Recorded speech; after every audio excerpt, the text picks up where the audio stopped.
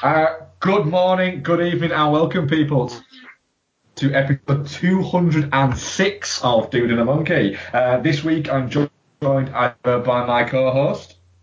Oh, Ian Loring, hello. And it's a comic book movie, so we have our comic book correspondent. Hello, it's me, Noel Mellor. Yes, it's Guardians of the Galaxy Volume 2. I like the way they've called it Volume 2 and stuck to that.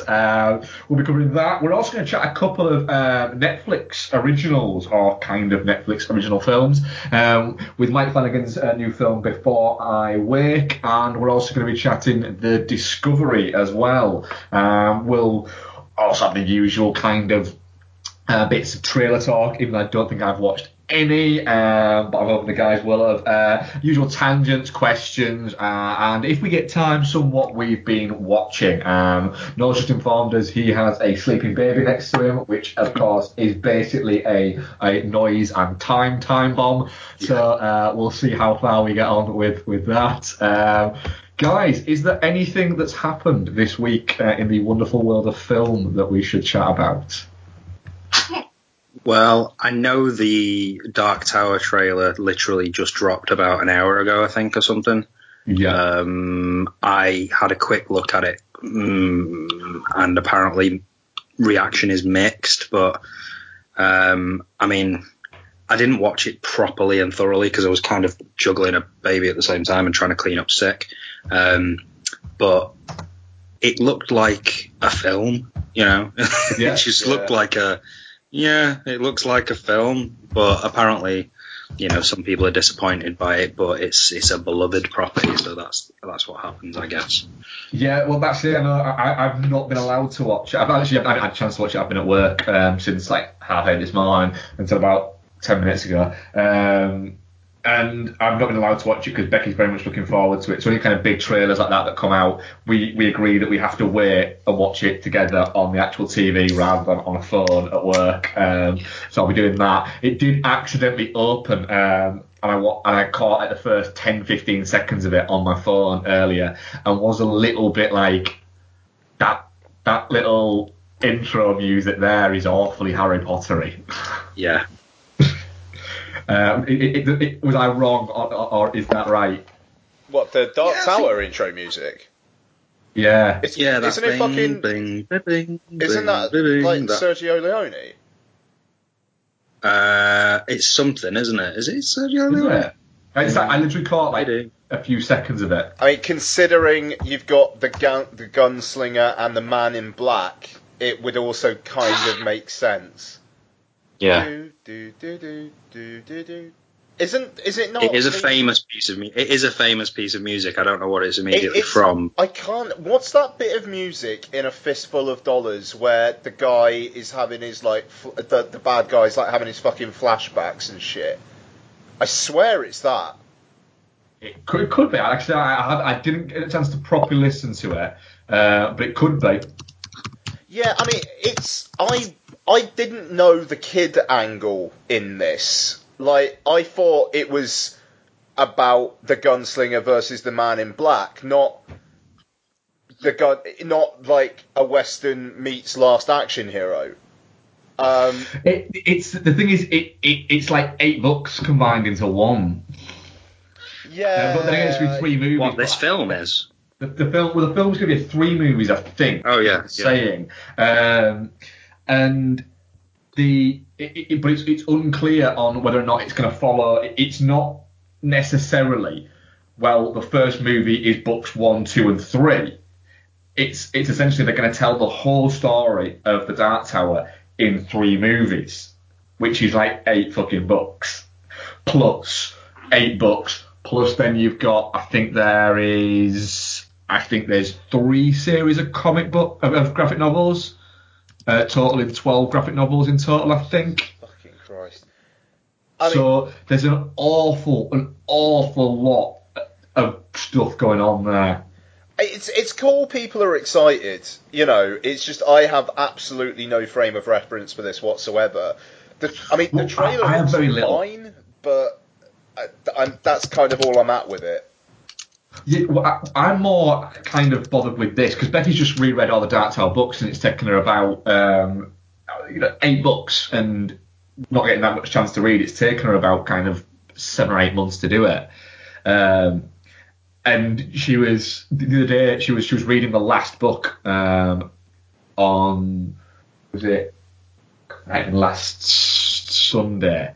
And she was reading in the garden, and I was doing something upstairs. I came outside, and she was just in tears, and the book was just on the table in the garden, and she was just like in proper bawling tears. I was like, "Is everything all right?" And she just pointed at the book, and I was like, "You've finished the data."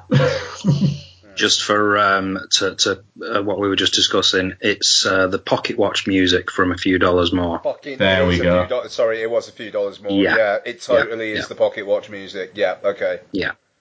You see, I knew I recognised it. I just couldn't. Yeah. Well, I listen to that a lot while we're eating because I put it on. I've got the soundtracks on vinyl, and I'll put it on while we're eating, so I should probably recognise that. Quite an intense dinner, that is.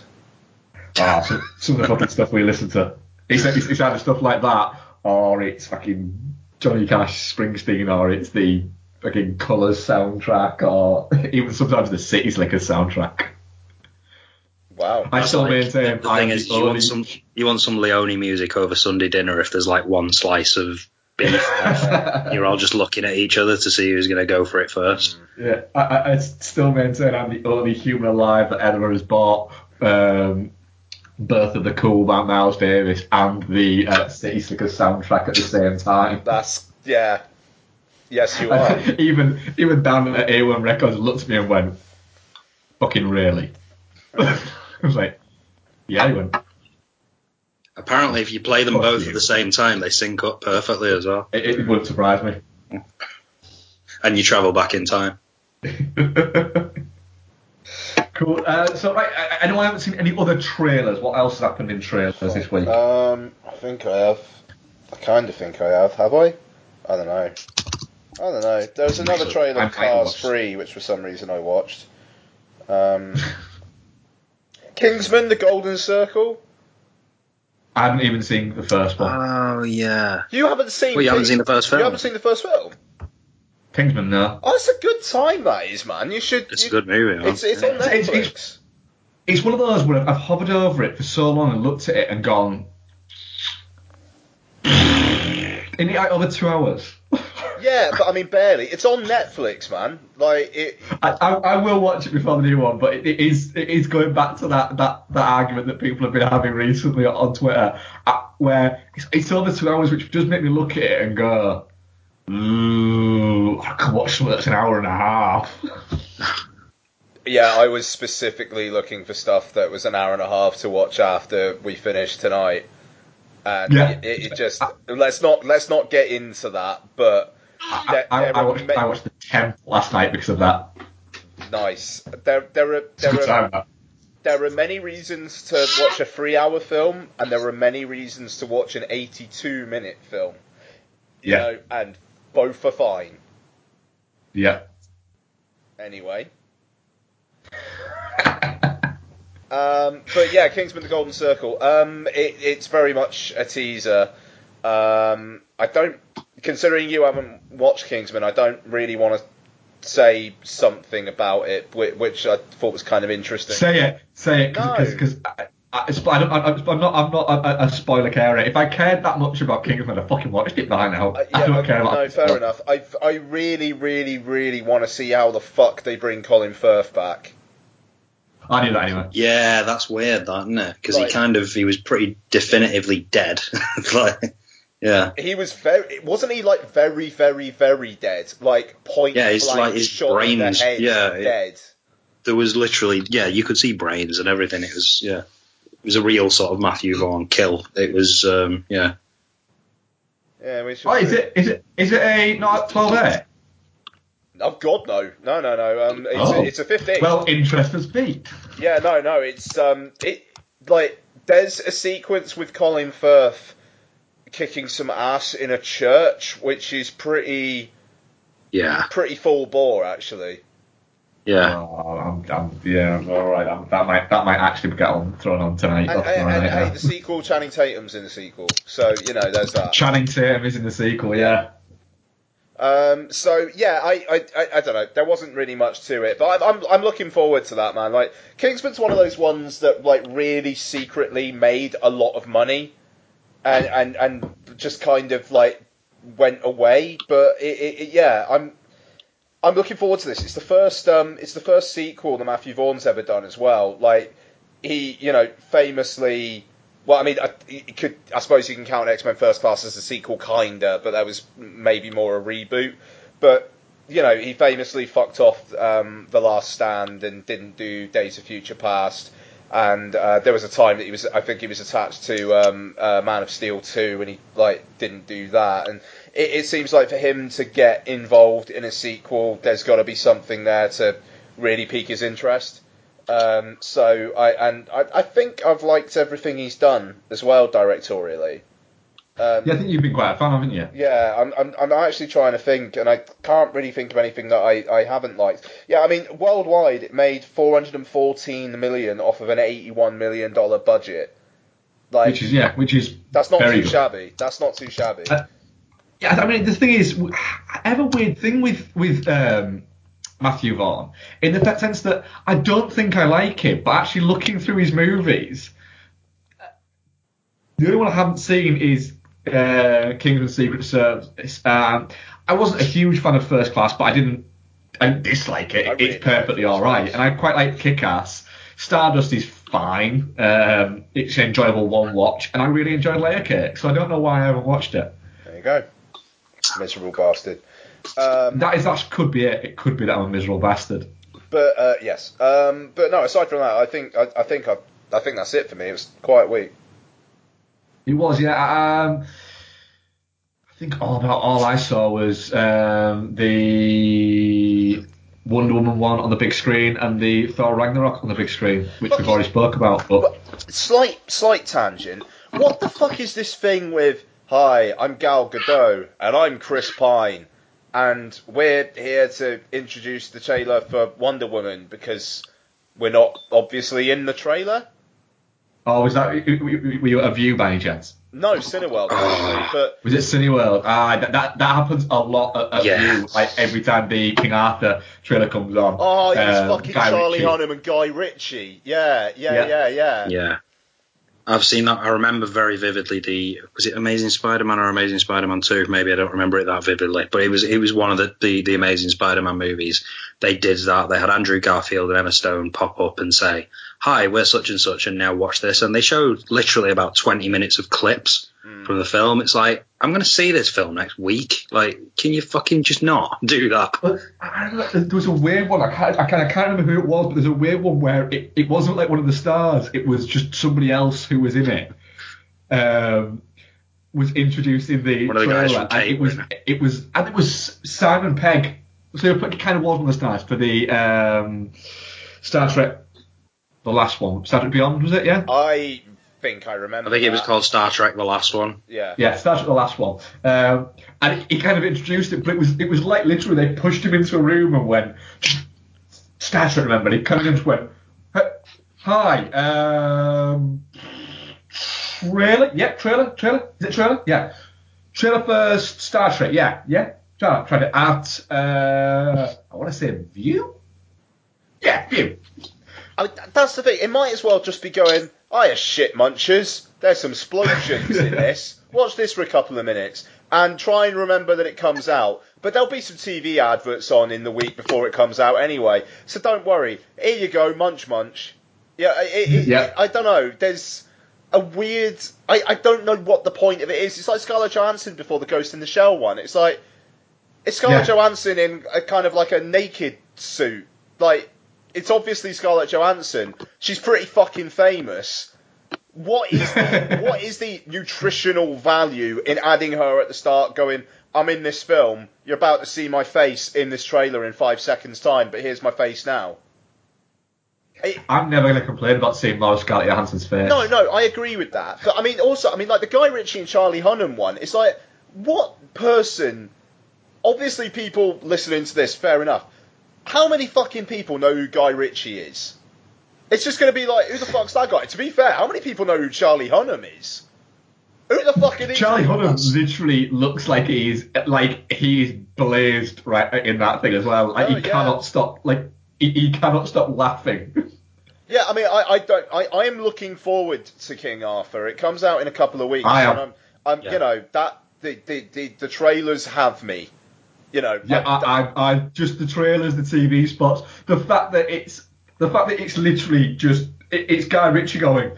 They keep giving me loads of money to make movies. Yeah, straight up. Yeah, I quite like.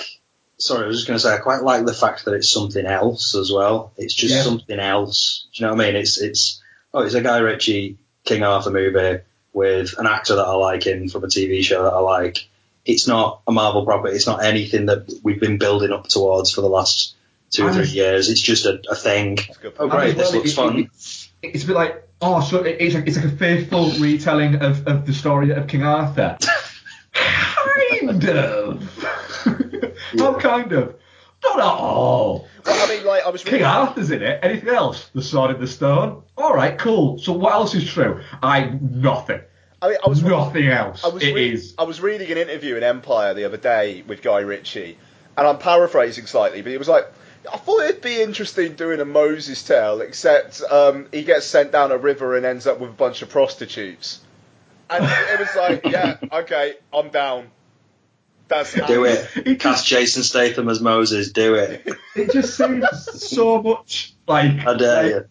Guy Ritchie is just going, whatever. Just keep giving me money. Just keep giving me money. You don't even need to pay me anymore. I got shitloads off Madonna. I'm just doing it for a laugh now. And you know what? He's doing Aladdin next.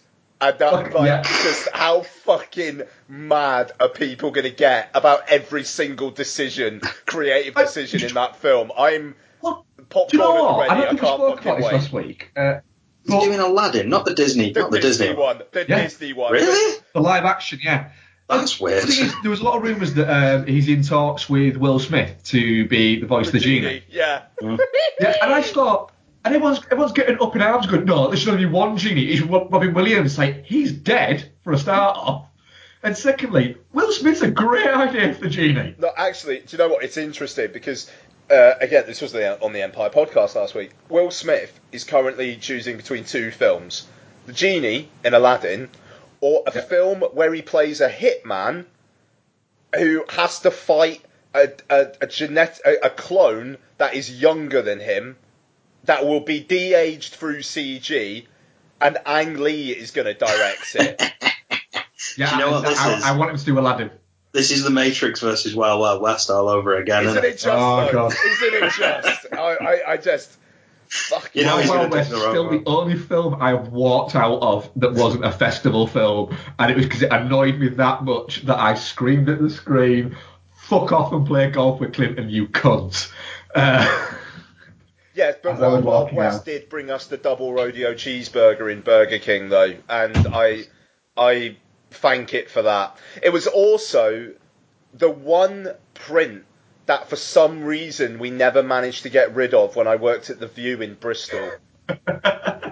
We just used it as a test print for like when we were going, like, maybe changing out sound processors and stuff. But it was always reel 4 of Wild Wild West.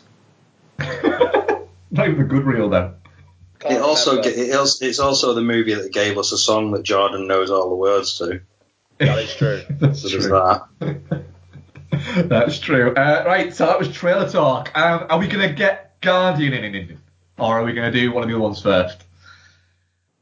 I tell you what, do one of the other ones first, because I'm just currently potentially feeding this baby. Which one are you less interested in, Noel? Which one do you think you got less to say about?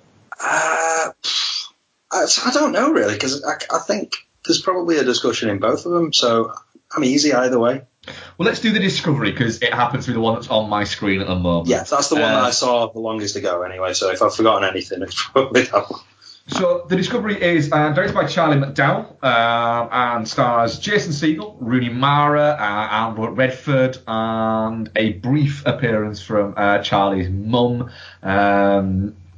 I got words mixed up now. A brief period with Charlie's mum, Mary Steenburgen, and it's, well, how do we describe it?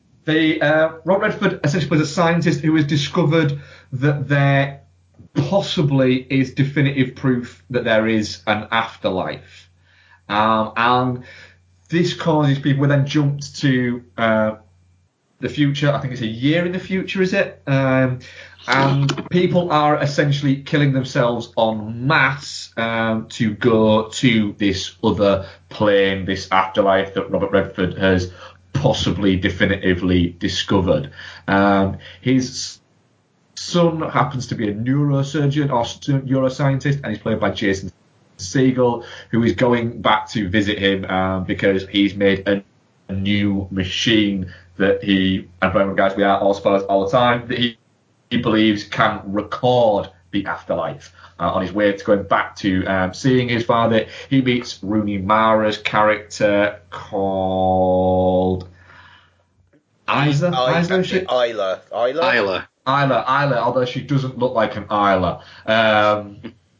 Well, how many have you met? Yeah. That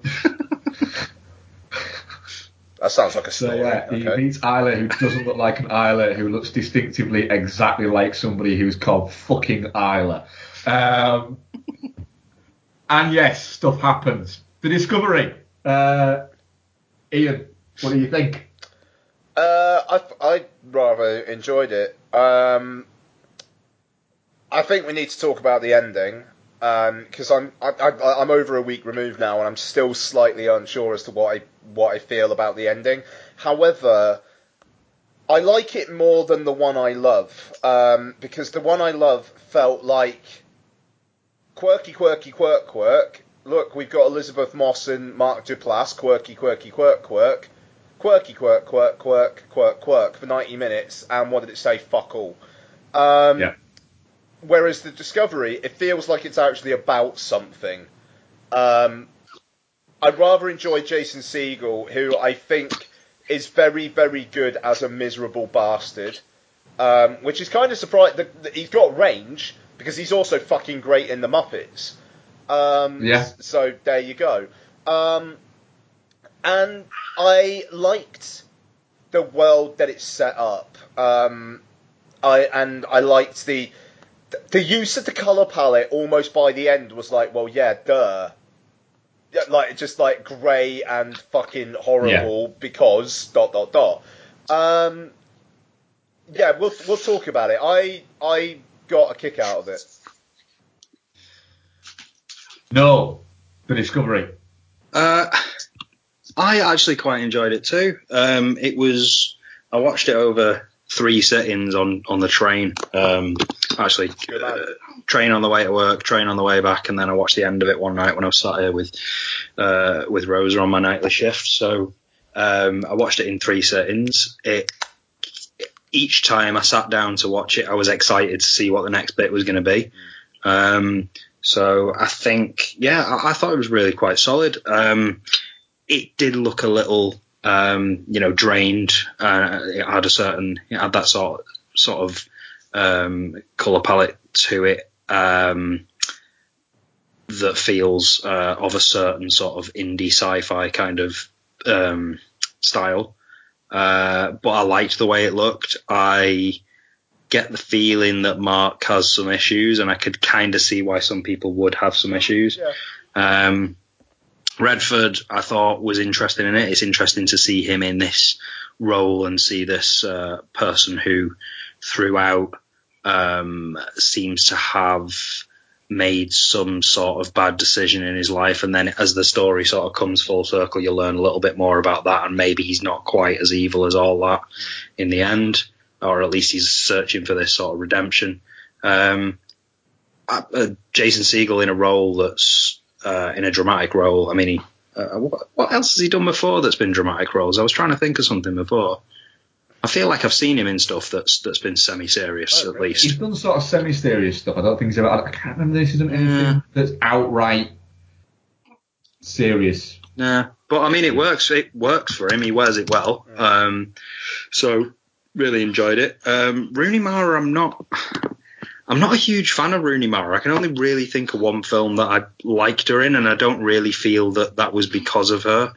You've seen Girl Carol? with the Dragons, that's it. Yeah. Have I seen what? Carol. Not allowed to talk about it. I've not seen Carol. I've not seen Carol. Oh, Keep Carol. of course we're not allowed to talk about it. Yeah. No, I'm not allowed to talk about it. Yeah, Anybody no, else can talk about it. I am not allowed. I'm categorically banned by Becky from talking about Carol. I don't want to say too much. Does Becky like it? No. Becky doesn't like it. No. Alright, next time us three are together, we're having a chat. I'm not allowed to talk about Carol.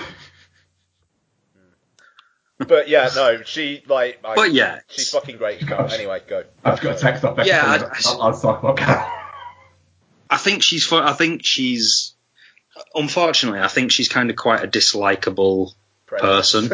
And Yeah, I think she is. She's kind of a dislikable person, I think. But do you know what's weird? Go on. So's her sister. Yeah, but her sister's a lot more fuckable than that. I'll tell you what, Oh, that's one that I think you can. It depends on which side you land on that one. Her fucking sister has got like the worst agent though, because Rooney Mara kind of came from nowhere a few years back. Does Girl with the Dragon Tattoo, does Carol, gets a couple of like Oscar nominations. What's Kate Mara doing? Yeah, she had the first season of House of Cards, but now what? She's doing Morgan. Yeah. She was in Trans. To be fair, Rooney Mara is in this because she's dating the director. Oh, is she? Yeah. Oh, is she? Yeah. Oh. Alright. Well, that's it. I mean, you know, I find her. I find Kate Mara as a presence. Kate Mara comes across as quite bitchy. I think Rooney Mara also comes across as quite bitchy, but also a little bit cold. Well, they're from wealth, aren't they? Oh, are they? Okay, yeah, they're from a very wealthy family. But then Armie Hammer is like the most gregarious motherfucker in the world, and he owns a bakery and is generally great, and he comes from money. Is that Armie Hammer who keeps on who is essentially fucking punking some TV show in America by constantly liking S&M and BDSM stuff on Twitter just for shits and giggles? Oh, that's funny. Because you can see people's things that are the favourited on Twitter, and he just keeps on doing it because someone made a comment on some American Good Morning America or something like that, and he commented on it, and they did a big thing about the fact that, you know, it's terrible that he's saying that he's into BDSM and stuff like that when he's in all of these kids movies. It's like, what kids movies is he in? Yeah, So he just keeps doing it. Anyway, yes. Well, the Discovery, yeah. I overall, I found it quite interesting, but I did find Rooney Mara's character to be a little bit too much. She was a little bit too obvious. And just see, like, I liked it. Rod Redford's always good in those things. I quite actually liked Jesse Plemons in it, to be honest. Like, he was quite good. And I think he's always quite underrated in what he's in. He's one of those good character actors. So I like that, but I did feel a little bit at points that it seemed to be kind of reveling in how smart it thought it was, and it is quite a smart enough movie, but it did a lot of the time look at itself and go, look how deep and thoughtful I am as a movie. You just bask in my thoughtfulness. And I was like going, nah, fucking hell, just do something else. I want to see fucking more Redford's cult. I don't want to bask in what is it. I want to see Redford's fucking cult. And it led me to a lot of times getting a little bit bored during it. And then it'd start to pick up again. And then I'd get bored again. And then it'd start to pick up again. Yeah, I don't know. Well, yeah, I mean, I thought that... Oh, are we all here still? I think we had. I think Noel's just popped off for a second. Oh, okay, all right. Well, no, I mean, I thought it mixed the propulsion of the plot with the character stuff quite well, and I liked how by the end it kind of melded together, and I felt that they were both kind of servicing each other there. That's interesting. I didn't really see what you're saying there about reveling in how clever it is. I just because I thought it was. I mean, what? Because it's like 9,500 minutes long. 102. Yeah, okay, and I thought it kind of rattled along, to be honest. Like, yeah, I don't see that. That's interesting. That's strange, that, because I thought it was quite slow paced, to be honest. I thought it seemed. I was shocked when I looked at it. It was only 102 minutes afterwards. Okay. Because I thought about halfway through it. Well, no, about 20 minutes from the end. I had to pause it because Betsy needs to go to the bathroom, and I looked at it and went, "Fucking hell! Is this only an hour and 40 minutes long?" I thought it'd been on for. I genuinely thought it'd been on for a couple of hours. I wasn't not enjoying it. I was just. I think it just hadn't got me completely. I wasn't completely invested in it by that point. And when you're not invested in it by 20 minutes towards the end of a movie, the only thing that was kind of keeping me in it was I was kind of intrigued where it was going, but I wanted just to fucking get there so I knew, rather than actually being invested in the characters or anything like that. I just wanted to know where it was going to go rather than what was going to happen to these people. Okay. Okay. Also, that's a terrible way to fucking kill yourself. Loading yourself up with weights and walking to the fucking sea. Not the best, admittedly. Yeah. No, I mean, stuff like that bothered me. You're over fucking thinking it. But well, I don't know. It's the thing is, I mean, like her character is feeling a profound sense of guilt, and I could believe that someone would, in that position, would potentially want to punish themselves. And I mean, I suppose that is a way of doing so, of making it quite elaborate, and like the preparing it is almost the punishing yourself in, like, this is going to happen and you're going to do this, instead of pointing a gun at your head and pulling the trigger and it being done. I mean, I've never ever felt suicidal, and I fucking pray I don't ever. But I could see that thought process there. A fair argument towards that, I'd say so. Yeah, in that, but it just felt a little bit. It felt a little bit like they were sat around going, "We need to think of an interesting way to do it rather than just the standard ways to do it." Oh, this is how about this? It just felt a little bit like that. Like it was just, I don't know, just there was bits like that just kind of niggled me a little bit. I don't know why, but it did a little bit. The jumpsuits bothered me as well. I didn't get that. No, I mean, like, to be fair, there is an awful lot of stuff going on in this film that by the end of it's almost like a red herring. Like, yeah.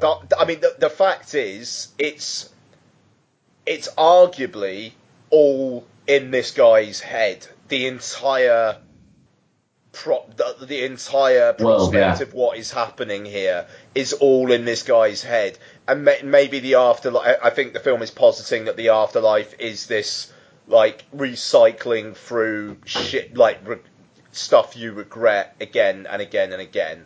And I get that, but you could posit that Robert Redford's character didn't even exist, or something like that. They're almost like this is some sort of a weird kind of dream kind of logic kind of thing going about it that makes sense while you're in it, but almost like this film, it makes sense while you're in it, but when you come out of it, you look at it and it's like, well, was that really needed, and why was that there? And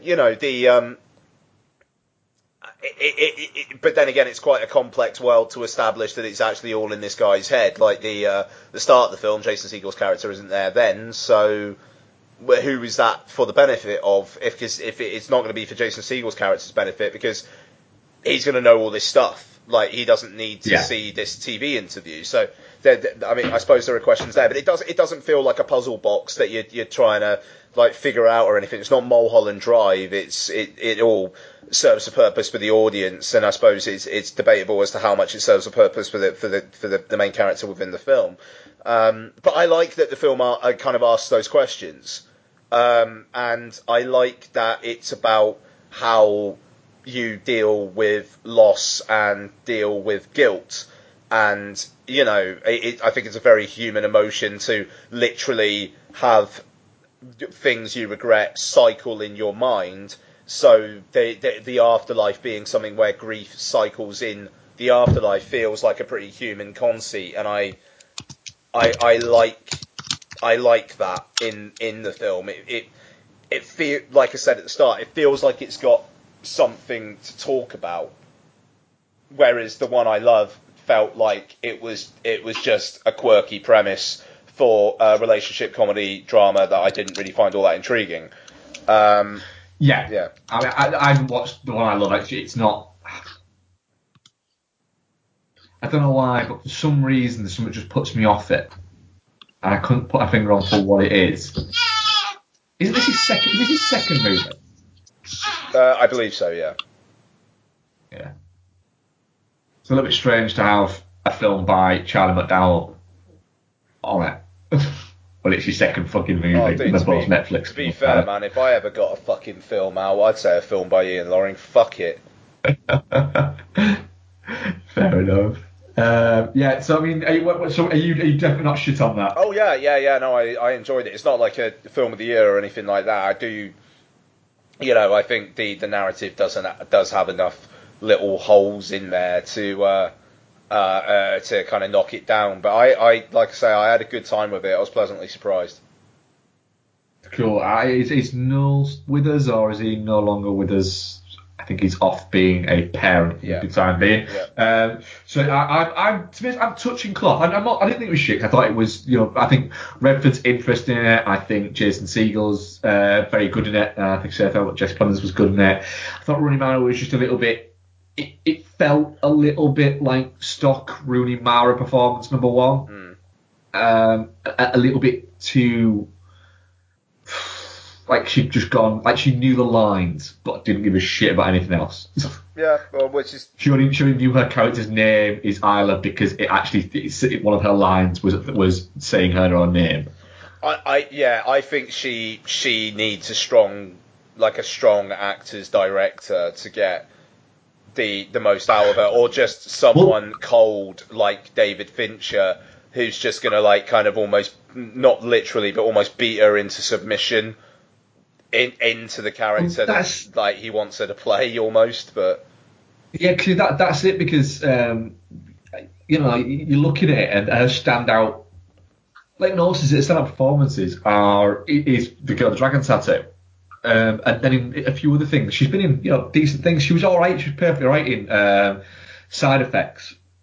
In Everybody Saints, I think she was a little bit lost in that. I think. And I haven't seen The Lion or at Pan, to be honest. So I know you've seen both of those. What was the first one? Lion. Oh, Lion. Yeah, no, she's all right in Lion, man. Yeah, I mean, she's all right in that. Yeah. No, she's actually, yeah. I mean, she's good in Lion, and Pan, she's fucking Tiger Lily, which is really weird casting. But she's in A Nightmare. She was Nancy in A Nightmare on Elm Street as well. I always completely forget that. Was Jesus. Yeah. I think it's weird because I seem to have just completely blocked everything about that film out of my brain. Yeah. You are right. It's terrible. I think the world's kind of forgotten that existed. Yeah. Oh, man, that fucking film, man. I mean, it was the directorial debut of the guy who bloody made the Smells Like Teen Spirit video. I mean, like... What's it? Yeah, Samuel Bayer. Yeah, it's the only film he's made. God. Like, that's such a shame, that. Such a shame. That film and really poor is fucking the person bad, whose name isn't... Poor the name whose person whose name isn't Haley Joel Osment as well. Whatever his name is. Poor him. I know the guy you're talking about. Mm. But yeah, Noel, how what were you ranking the Discovery as? That's tricky. It's somewhere between definitely not shit and touching cloth, but I think I'd have to lean towards definitely not shit, because it's like I just caught the end of what you were saying there, Ian. It feels like it's got something to say. It is an original idea. There are elements of it that I liked. There are things that I would have liked to explore a little bit more. I think the first half of the film, which is dealing primarily with the idea of a world that has discovered that there is the possibility of this afterlife and is off in itself in droves. I think the number 4 million or something. Yeah. I think I would have liked to have explored a world where actually they'd gone for it a little bit more, because I think 4 million is quite a low number. I think if this type of thing happened, we'd probably lose an awful lot more people than 4 million globally, certainly.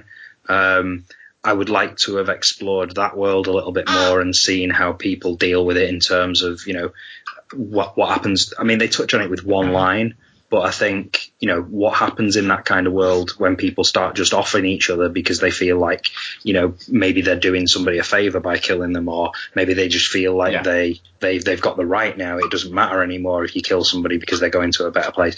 There was elements of that part of the story that I would have liked to explore a little bit more, but that wasn't the point of the film, so I accept that. But no, overall, I really kind of enjoyed it. I was quite surprised by it. I knew absolutely nothing about it going in, so we're just kind of happy to let it all unfold. And definitely not shit, actually. Yeah, the more I talk about it, definitely not shit. Good man. Cool. Yeah, right. Well, our audience was definitely not shit 43%, touching cloth 14%, and shit 43% also. So are we going to Before I Wake, or are we wanting to Guardians it? Where are you with that now? I'm not too far away from where I was before, so Before I Wake. Right, well, we do Before I Wake. We'll let people build up to the main event. Before she sleeps. Smooth. Before I Wake is, it was, was it made in 2014, I think it was, actually? I think it was shot in December 2013. Was it shot in was it? Yeah, I actually... Holy shit, that's Thomas Jane. Yeah. Yeah. Yes, it was. 2013 the film was shot, so it was actually shot nearly 3 and a bit years ago.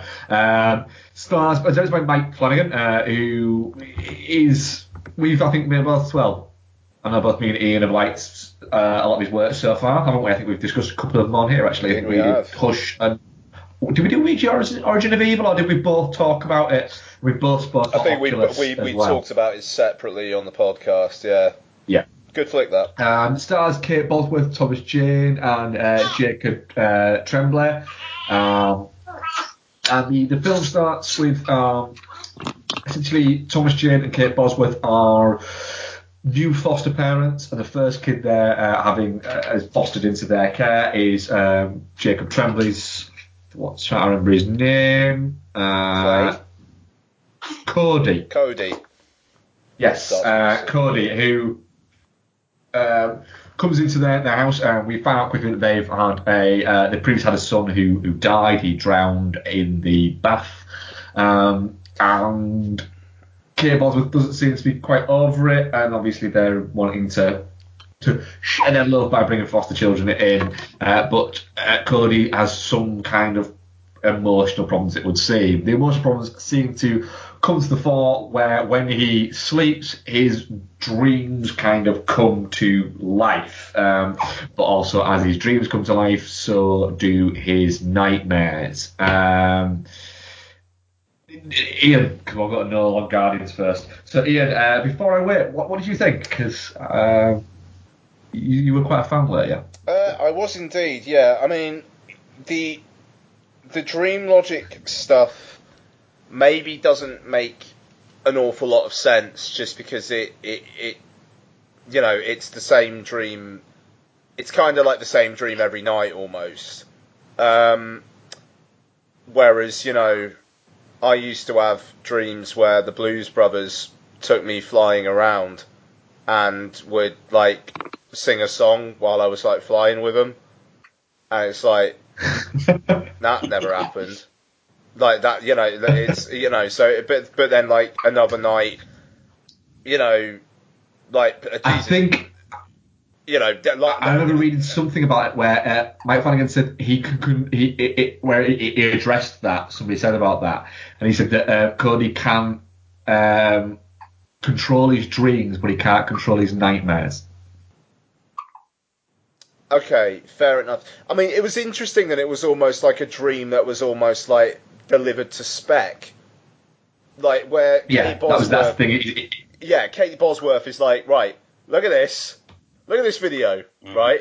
Look at this video. It'd be great. I'll dream my son It'd be that great bitch. if you could, yeah, exactly, you know, and it's a bit, okay, yeah. It was almost a bit weird science, wasn't it? Just like sort of feed this stuff in here and this comes out here. Straight up, yeah, and Yeah.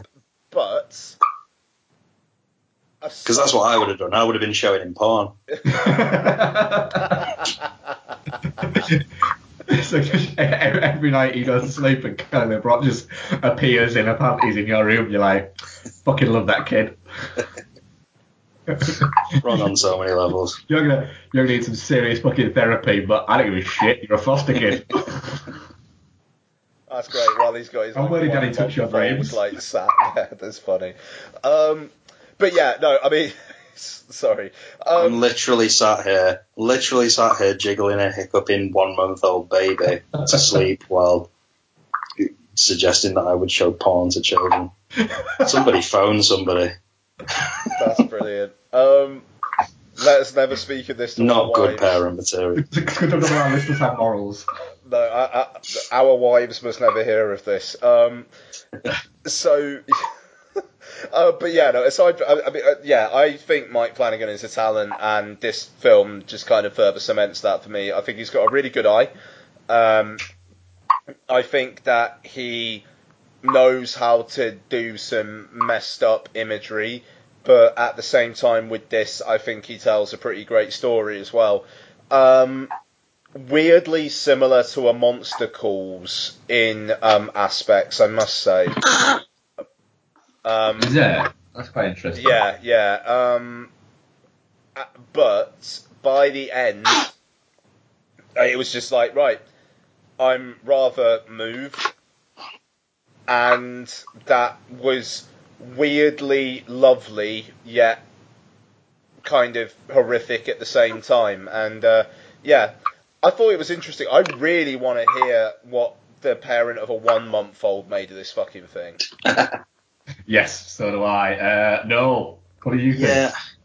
Well, I mean, to be honest with you, it's more being the parent of a 3.5-year-old boy. I think there's a lot in there.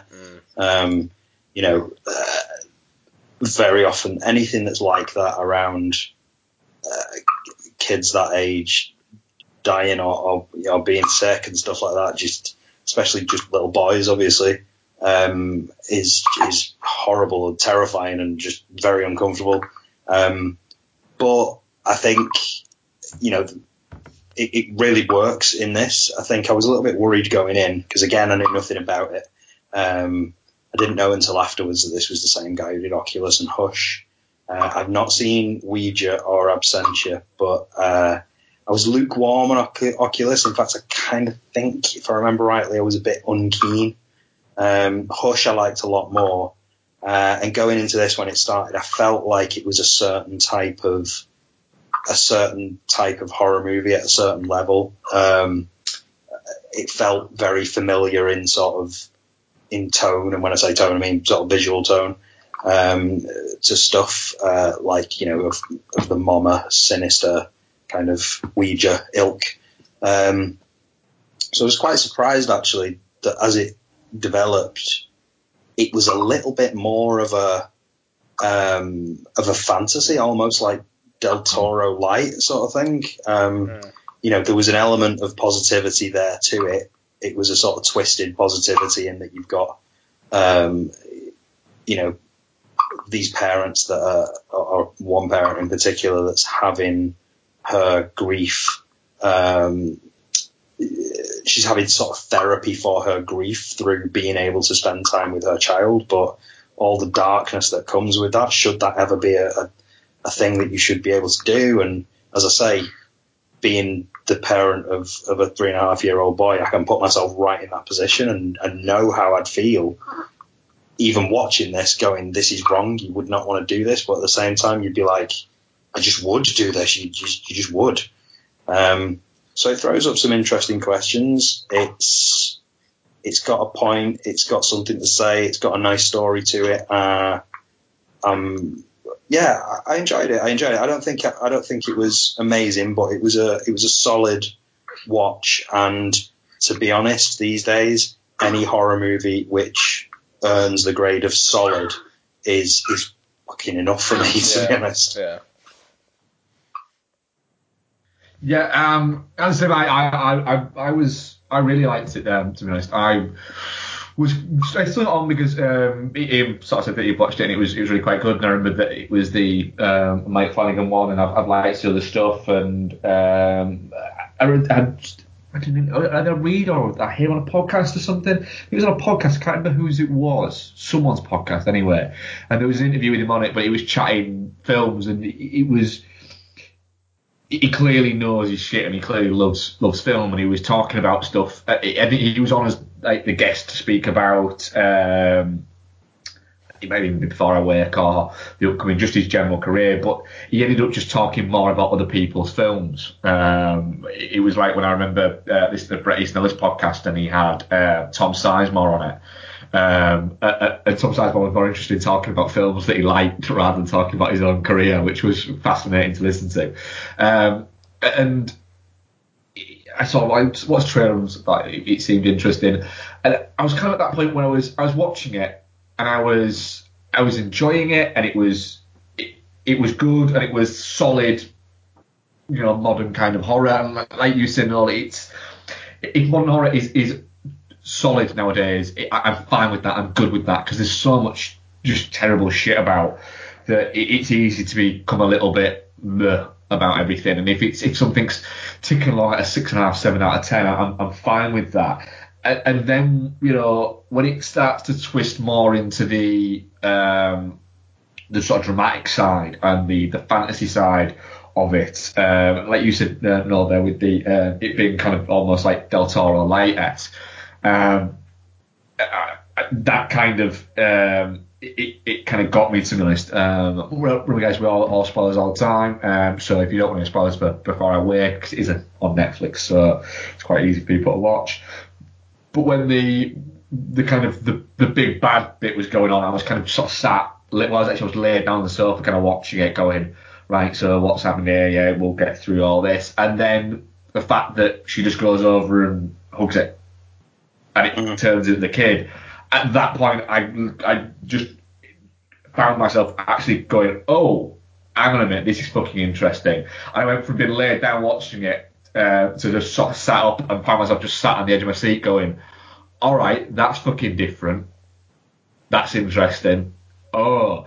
And it's a nice way to tie it up as well. It's like not having to find a way to defeat something, or find a way to kill something, or find a way to, banish something. It's like, oh, actually, no, this is a neat little bundle. Yeah, and then because the whole theme is love and this. Yeah, and then she's kind of explaining to the kid of this is what it is, and somebody was saying on Twitter, I don't like the fact that it had to explain its ending. It's like, it's not explaining its ending. It's she's explaining it to a child, so the child can understand it.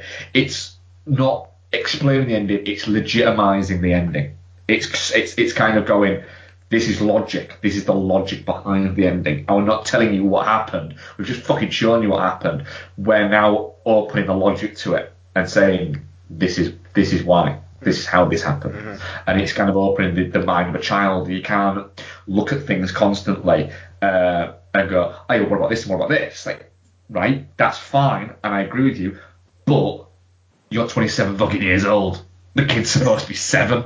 it's that fantasy positive element again, though. It's it's a film that does want to tie itself up and have a positive ending, as opposed to having, typically in a film like this where there might be a child involved, you defeat whatever big bad there is, and then at the end of it, there's just everybody's traumatized, but the nightmare is over. Whereas with this, it's more complete, it's more upbeat, it's more, this has happened, and now we explain to the child what's happened so that everybody can get on with their life and hopefully move on, sort of thing. It's a bit more of a positive angle than just being an out-and-out horror, which I don't feel like this film is. I feel like it's a fantasy horror. Yeah, that's it. It made sense, and it made logical sense within the sort of realms of the movie that's where it would go. I think the performances were all solid in it, but it's just there's a confidence and understanding of trying like the way to do that, because that not ending as such, but that bit could have been, it could have gone totally, even if you're telling exactly the same story and telling that the same way. In some other directors, it could have just made you go fuck off, but it does seem funny. It does seem to have a handle on, right, I'll pitch this music here, and I'll do this here, I'll have this here, and I'll slow this down here, and there's a certain sort of craft to it rather than just there's this and this and this, which I quite enjoyed about it. It certainly is one to watch. I'm looking forward to Gerald's Game, which is another Netflix film that's coming out later on this year. Is that the Stephen King book? Yeah, it is. Yeah. Oh. Okay. So that's with Gallagher, Gina, and Bruce Greenwood, and apparently it was during while they were making that Netflix decided to pick up Before I Wake, and they were in discussions with him or something like that. They found out that it was kind of in sort of release purgatory, and then they went, fuck it, we'll buy it, stick it out. If anything, it's just they can advertise the shit out, because Netflix know if they put something up the front and they fucking push it, they can then stick on, when they're sticking on the trailers for Gerald's Game, they can put on from the director of Hush and Before I Wake. I would say, actually, I think the marketing probably could have done a better job with this film, because I think at first glance, I can't remember what it looks like on Netflix, but I'm looking at the poster for it now, and it feels very generic. It does feel too generic. Yeah, it feels like a very DVD, straight to DVD horror. I'm looking at the poster, and it's a random person's eyes in a butterfly, and it's all red and dripping down. It looks a little bit very generic. Yeah. But then again, I think what they're trying to do, the other point there is, generic horror. People watch generic horror. They do. Yeah, it's weird. They always have high rankings on Netflix. It's a strange kind of. It's why Netflix buy a lot of sort of generic horror, because they know that people watch it. I can imagine somebody going into this for purely generic horror, though, maybe not getting as much out of it as somebody looking at this with a view to it being a sort of fantasy horror and playing up to the Del Toro thing a little bit, if that's what they felt was there. Which could have made more sense doing that, certainly, yeah. Looking at it, I was just looking at the Mike Flanagan's CV. They're doing a Bollywood remake of Oculus. Really? What? Yeah. Yeah. I just looked then and thought, his CV was like, Dobara, see you're evil? Producer, what the fuck's that? Looked at it.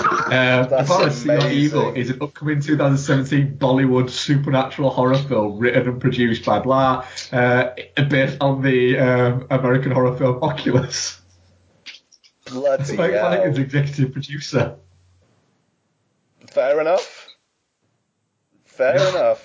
I will not watch it because it will be 17 hours long and I won't understand the thing that's going on, but there you go. Sorry, mate. I'm definitely not shit. I thought it was a really strong movie. Yeah, I mean, like, oh fuck, man, the imagery with the Christmas lights, the butterfly Christmas lights, like flying around and whatnot, like that's lovely stuff. Lovely stuff. Yeah. And I mean, Especially when you've almost got an Amblin-like soundtrack on it at that point as well. Oh yeah, man, and the whole the whole thing of like I'll be here with you always or whatever it is that the Kankaman says. Oh yeah, and it's like, yeah. Just like the double meaning of that. It's it's good. Clever. I didn't get the Kankaman thing either. No, even though it's really I didn't obvious after. Yeah. Yeah. No, I it's a really fucking solid watch, man, and good on Netflix for picking it up. Yeah, definitely not shit. All three of us definitely not shit. Our audience, definitely not shit, 44%, touching cloth 33%, and shit 23%. I wonder how many of those 23%, if you don't go with the movie, don't go with the movie. I wonder how many of those 23% are actually were thinking it was going to be more standard horror. That'd be interesting. Because that like Noel was saying, if you go into it thinking, I'm getting a standard horror, and then you get that, I could see how that payoff wouldn't be there. That's the thing. I wouldn't have been interested, like based on that poster, other than the fact that it was directed by Mike Flanagan. I did a paid review for it, so it was like, yeah, I'll watch it, no problem. But that poster, like you guys said, is woefully generic, and I mean, because the film was like. He wanted to call the film Somnia, but the original studio basically retitled it, and just even calling it that would have been more interesting, because Absentia's a really interesting name for a film as well, and it kind of pricks up your ears. So, and I think Somnia would as well. So, but yeah, definitely not shit anyway. Sorry. Yeah, just on that point, the Before I Wake as a title is again very generic, and it almost feels like it could be something that stars Morgan Freeman chasing down a killer who's trying to kill Katherine Heigl or something. It just feels like one of those. Judd. Ashley Judd, that's who I was going for. Ashley Judd, and I'd watch that. I'll watch that. If anyone wants to make that, I'll watch it. I'll add it to my annual Juddathon. You and no one else. There's many people, me and Becky, who watch Ashley Judd movies. You are legion. Yes, I am. Are we ready to do Guardians? I'm gonna go. This baby is not going to sleep, so yeah, we'll do whatever. Cool. I'm gonna go. Guardians of the Galaxy Volume 2. I don't need to tell people what it's about. It's about the Guardians of the Galaxy, and they're fighting Kurt Russell. There you go. Stars Chris Pratt, Zoe Saldana, David Bautista, Vin Diesel's voice, kind of. Bradley Cooper's voice, definitely. Michael Rooker, Karen Gillan, Elizabeth Debicki, Sylvester Stallone's in there as well, and Kurt Russell. Guardians of the Galaxy Volume 2. Our resident comic book correspondent, Noel, what did you think? Well, it's interesting with Guardians of the Galaxy, because I think Guardians of the Galaxy is probably the one Marvel franchise that I know the least about and have had the least experience with from a comic book perspective. I've never read Guardians of the Galaxy. I think when the last movie was coming out, I sought out a couple of issues, a couple of recommended issues of it, just to get a flavour of what it was about. I think the run that I picked up on was maybe from the 90s, late 90s, early 2000s maybe. And I really didn't get on with the humour of it. It had a similar tone to kind of almost comedic in the same way that Deadpool is. I don't get on with Deadpool as a comic either. So I've not got that much experience with Guardians of the Galaxy. And the first one was kind of was a bit of a surprise in that regard, because I got on with it not feeling like it was a comic book movie, just feeling like it was a fun space romp. And with that in mind, I think approaching Guardians of the Galaxy 2, I don't, as excited as I was for it, and I really was excited to see it, it was more excitement at being able to just go to the cinema and have some fun with a sci-fi romp again. It was less about, oh God, I really hope they do justice to Gamora. Or, it wasn't sort of, it really wasn't pressure on character or anything like that. I just wanted to have a good time. And as me and Ian discussed very briefly on WhatsApp before you'd seen it, Mark, we were just chatting very briefly, and I said that for me, I could very easily see why people wouldn't get on with this. I sat down in my seat and I was ready to be entertained. And very quickly, a couple of jokes got fired at me that I was a bit groaning at. Also, the opening credits seemed to confirm what I was worried about. That was one of my worries as well, was that we were going to get too much of look at Baby Groot. Yeah.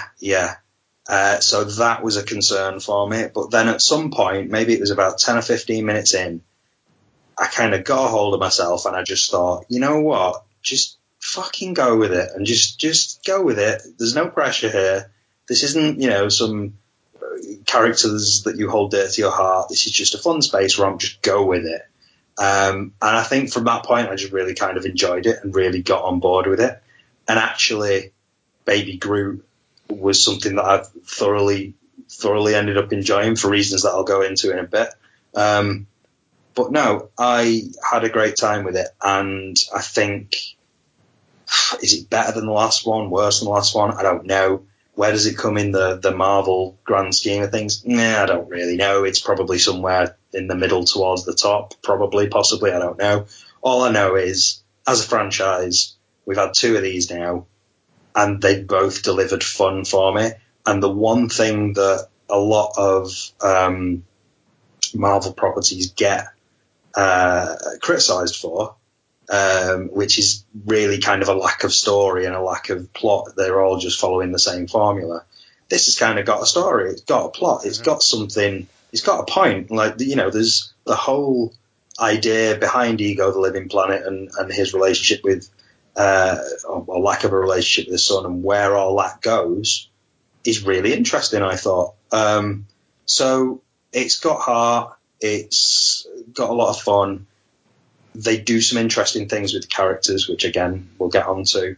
2 of the characters in particular, I think, have interesting arcs. So all things considered, I think it kind of punches above its weight a little bit, really. So yeah, I enjoyed it. I had a really good time with it. Good. Ian. Yeah, I enjoyed it. I am not as keen on it as the first one, just because it's half an hour longer and it fucking feels like it. I agree that it has a story, and I think it's a very, very good bad guy. I would have liked it if Kurt Russell hadn't been CG for the last half hour. And that it wasn't just, it would have been nice if it wasn't just a lot of CG shit happening. I really like the climax of the first Guardians, which, I rewatched last week. Because even though it was Big Thing falls down to ground, which Marvel films were doing for a while, it also had, Peter Quill distracting Ronan the Accuser through Dance Off. So, you had that quirk there.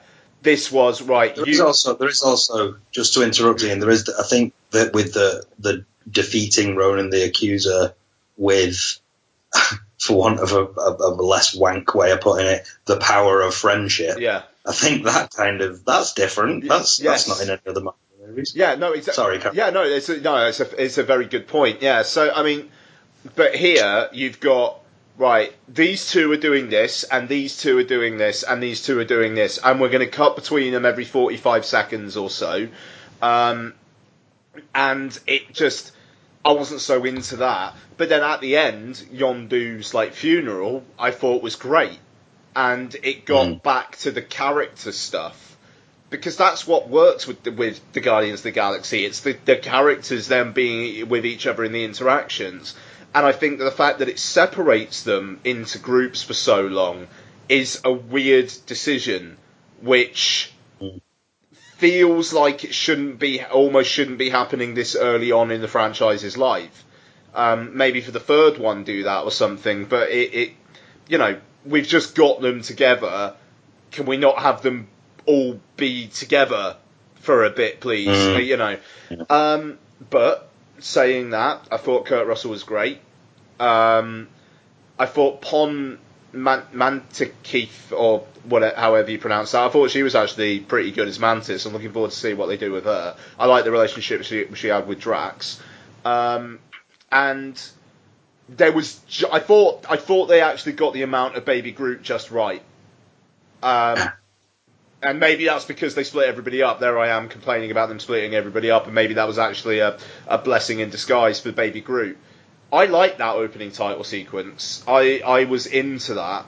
And to be fair, apart from the bomb sequence at the end, actually, and the grabbing shit and not understanding what it is he's grabbing, like those are the three standout Baby Groot bits, and I think that they keep him in the margins for the rest of it, which I thought was smart. Gotta say, the severed toe might be the biggest laugh I get this year in the cinema. I fucking loved that. Or was it a fun? Was it a toe? Or It's a toe. Yeah, I think it was a toe. just that. I did get a bigger laugh out of Drax at the point where he said, the first point, it's a joke that runs on and on between him and Mantis, but the point where he says, "No, you're hideous," like just an absolute direct way in which he sort of says to her, "Well, you're beautiful on the inside." Yeah. I love that. Yeah. I think the biggest laugh in my screening was a bit. I'll come to when I tell you my thoughts on it. I just want to say, as well, I also very much laughed, and I kind of wish there was more of this. When Kurt Russell's talking about the building a planet, and Peter Quill's like, "I'm going to build a Pac-Man tower." I tell you, I'm going to build some weird shit. And I kind of that was the bit that got the biggest laugh in my screening, and it was from me. I apologise for spoiling that, but I'm glad that you said that, because I was the only person who laughed in my screening, and I laughed a lot. So did I, and there wasn't much laughing in my screen. It's just the fact that it's a wide shot, and then it cuts to him just saying, "I'm going to make some weird shit." And then it cuts again. There's really good comedy editing in there. It's a great line delivery as well. Yeah, exactly. But there's an excitement to it. Yeah, it's a bit like he's about to go off on one and start sort of randomly doing it. Yeah, no, exactly. And I would have liked more of that. And because the first one's got the whole if there was a flashlight in here, this would be light up like a Jackson Pollock painting. You don't get anything which is. That's got to be the ballsiest line in any of these Marvel Studio films so far, just in terms of adult content. And I could have done with a touch bit more of that maybe with this. I really liked Guardians of the Galaxy Volume 2. I tell you what, I rewatched Doctor Strange yesterday. I think I prefer that, and I don't think many people are going to say that. You think you prefer Doctor Strange? Yeah. See, I've not rewatched Doctor Strange yet. I'm a bit worried about rewatching it because I really, really liked Doctor Strange. But as time's gone on, I can't remember much about it that I actually like. So. I thought Doctor Strange was perfectly alright, but I don't think I could ever see myself watching it again. The conclusion of that film, where the way he saves the world is by trapping Dormammu in that time prison, and then basically going, right, we're just going to keep on fucking doing this, and you're going to get really frustrated unless you fuck off. I mean, there are many elements I like about Doctor Strange. I really like that. And I like the Wi-Fi password bit as well. I don't know. I'm a guy who likes a haunted house and a haunted house 2. So I'm the only person on planet Earth that laughed at 50 Shades of Black. So take that for what you will. But the Wi-Fi password bit is good. Mark, go on. I've chatted fucking long. I was really worried about Guardians of the Galaxy Volume 2, in the sense that I couldn't find myself getting that excited about it. And I thought there was going to be too much Baby Groot in it, just so they could sell Baby Groot toys to middle-aged women who want to put them in their cars. And it had me worried. And then you had those opening credits, and like you said, no, I was sat there going, fuck, is this going to set it all up? But then I found myself going, right, but I'm actually kind of enjoying these credits. So maybe I need to just chill the fuck out. And I had in my mind what, again, you said to me, no, saying if you go into it in a, I want to have a good time frame of mind, you'll be all right. So I went into it in that frame of mind. I fucking loved it. Excellent. That's good. It's probably, so far, of all the Marvel movies, it's probably my favourite. Wow. In the sense of, it sat here right now thinking, and I only watched it on Tuesday, so I only watched it yesterday, to be honest. Sat right now thinking, right, I've got to watch a Marvel movie again tonight. Which one? And before I even finished thinking that question, I'm going Volume 2, Guardians of the Galaxy. Without question. It'll be the one I'll watch the most. I fucking loved it. Helps the fact that it's got Sylvester Stallone in it, but I just thought it was about halfway through, I was going, this is just fucking James Gunn making a James Gunn movie that happens to be the Guardians of the Galaxy and is costing fucking $170 million. This is madness. 5 years ago, this guy was making Super on a proper fucking micro budget, and now he's in charge of a franchise that's going to cost like $500 million by the time it's done. It's insane, but it's wonderful, and God bless you, Marvel, for giving us it. I'm gonna make some weird shit had me in fucking creases, and the toe thing. Again, it's such a well-written movie. Rocket saying, I don't suppose you've got like a drawer with just like random body bits in it. No. It's great. I had a lot of fun with it. It's fun, but then it does. It also has that thing of James Gunn kicking the balls as well. So while you've got the fun, you've got the jokes, you've got the cuteness of Baby Groot, you've got Drax telling Bond that Mantis that she's fucking hideous. You've got Elizabeth Debicki as a big fucking golden goddess thing.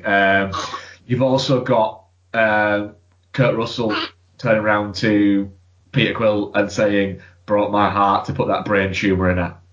Which is like, you feel it about to come and you go, oh, fuck. I would maybe argue in that situation, when you're not getting your son to do the big dastardly plan that you want to do. Like, he's 99% on board, admittedly. Maybe don't mention the brain tumour right then. Probably not, but he is called Ego, and I think his ego kind of got away from him on that one. That is also a fair point. Like, that ever so slightly took me out of that moment, I must say, though, because I was interested in seeing bad guy Peter Quill for a bit, and it's kind of... I wasn't at all. That which is why probably it got me and it didn't get you. Okay, fair enough. No, because I mean, like they were setting that up, and Mantis saying like, he's probably over with him now, blah blah blah. That would have been interesting, but they, if we could have had 5 minutes of bad guy Peter Quill and 5 minutes less of CG-ness at the end, I would not have complained. I'd have to agree with Mark on that. I think if for me at that point, if it had drifted off into Peter Quill sort of levitating and sort of, almost like Magneto at the end of that X-Men movie, the last X-Men movie, just sort of like he's evil and he can't be touched and there's all shit flying around him and stuff like that. If it had gone off down that route, I think that would have lost me a little bit. I don't think I'd have had much interest in seeing that. I just wanted, at that point, the team to fight the bad guy. So I think I was ready for that. I was ready for that part of the movie where the team gets together and fights the bad guy. Okay, Yeah. all right, But I that's think, very... as well, because you've got those kind of group battles at the end of a Marvel movie have kind of become fairly sort of standard. And I think that an interesting thing is having James Gunn essentially take it completely away from the battle that's going on and have it just be Rocket and Groot sort of sat there whilst we can hear Peter Quill asking everybody if they've got tape, but not seeing it. Had me in fucking stitches. Yeah. I was at that point. By that point, I was almost clapping, and I was thinking, I have a palpable feeling that everybody else in this cinema wants to see what's going on outside there, whereas I'm more interested in who the fuck might have tape. Yeah. And that was enough for me. I'd forgotten about that bit, actually, the bit where he says, well, did you ask Nebula? And he's like, oh, well, she was near Yondu at the time, so she kind of overheard it, so I think she would have said something. The Yondu funeral is, again, it's something that Ian frequently goes back to with these Marvel movies, is something that you have to say with Ian, is that you love the fact that they, majority of the time, when they get a director in of proper note, they get to stamp their mark on it. I'm fucking telling you, man. Like, if it is a director who has a stamp of some sort, Marvel let them put it on the fucking film. Yeah. If you've got some anonymous fucking twat like Alan Taylor, you get For the Dark World. Yeah, and it is at no point in the Marvel universe is films has it been more fucking obvious that is the case than I think Guardians of the Galaxy Volume 2. This is a fucking James Gunn movie, and you've got that ending. It's just, you've got a fucking funeral, and it's the end of the movie. It isn't rushed. It is the big fucking blowout. Is this funeral, and you know there were people in my screening were actually actively in tears by that point, which I thought was magnificent. But yeah, I loved it. I thought it was fantastic. It was quite unexpected, that as well, because I mean it was around that point in the film that I was thinking to myself that, you know, maybe some of the characters which were the most outstanding from previous films, namely kind of Rocket and Groot, I think, they'd fallen into the background a little bit, less so Rocket, but Groot certainly. And in this one, all the cool moments, all the really cool moments were Michael Rooker's. Yeah. And you know, and I think character-wise, he had the most interesting sort of arc and direction. You got a sense in the first film that he was kind of a father figure, and he wasn't all bad. And you know, the whole thing about threatening to eat him, it was just a nonsense. Yeah, you got a feeling that's thrown away by a line as well. Yeah. Where he's like, I was joking. Yeah, he's just trying to toughen him up. But you get a sense of that in the first film, and they develop it a little bit more here. They obviously realise that they had something there that they could develop a little bit more, and they give Yondu a real decent sort of path to kind of go on, to the point where, just about the point that you're thinking to yourself, fucking hell, Yondu's been great in, oh shit, oh no, right, oh fuck. So it worked a treat. Yeah, they've built it up. I mean, like I say, they do get some of the coolest moments. One of the coolest moments in the film, and it's a cool looking film, is Yondu and Baby Groot and Rocket walking along as he's just whistling. And they're just taking out all those guys around. It's brilliant. And all the guys falling from it was fucking great. It was really good.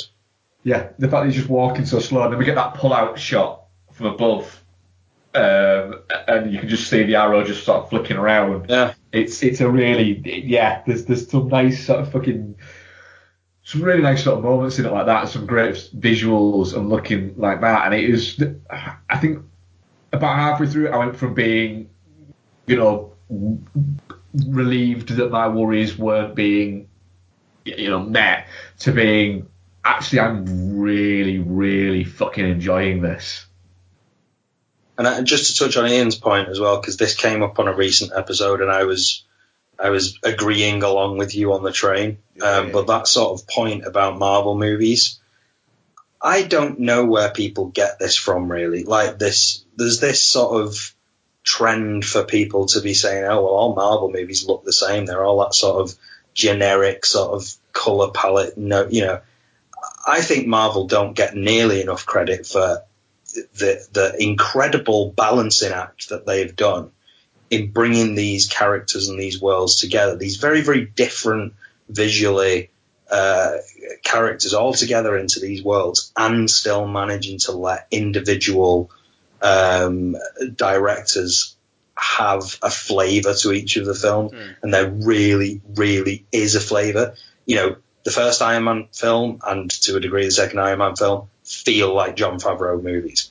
The third Iron Man film, rightly or wrongly, feels like a Shane Black movie.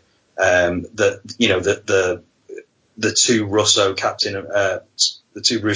America movies have that sense that we now know that they've got as directors, a certain style to them.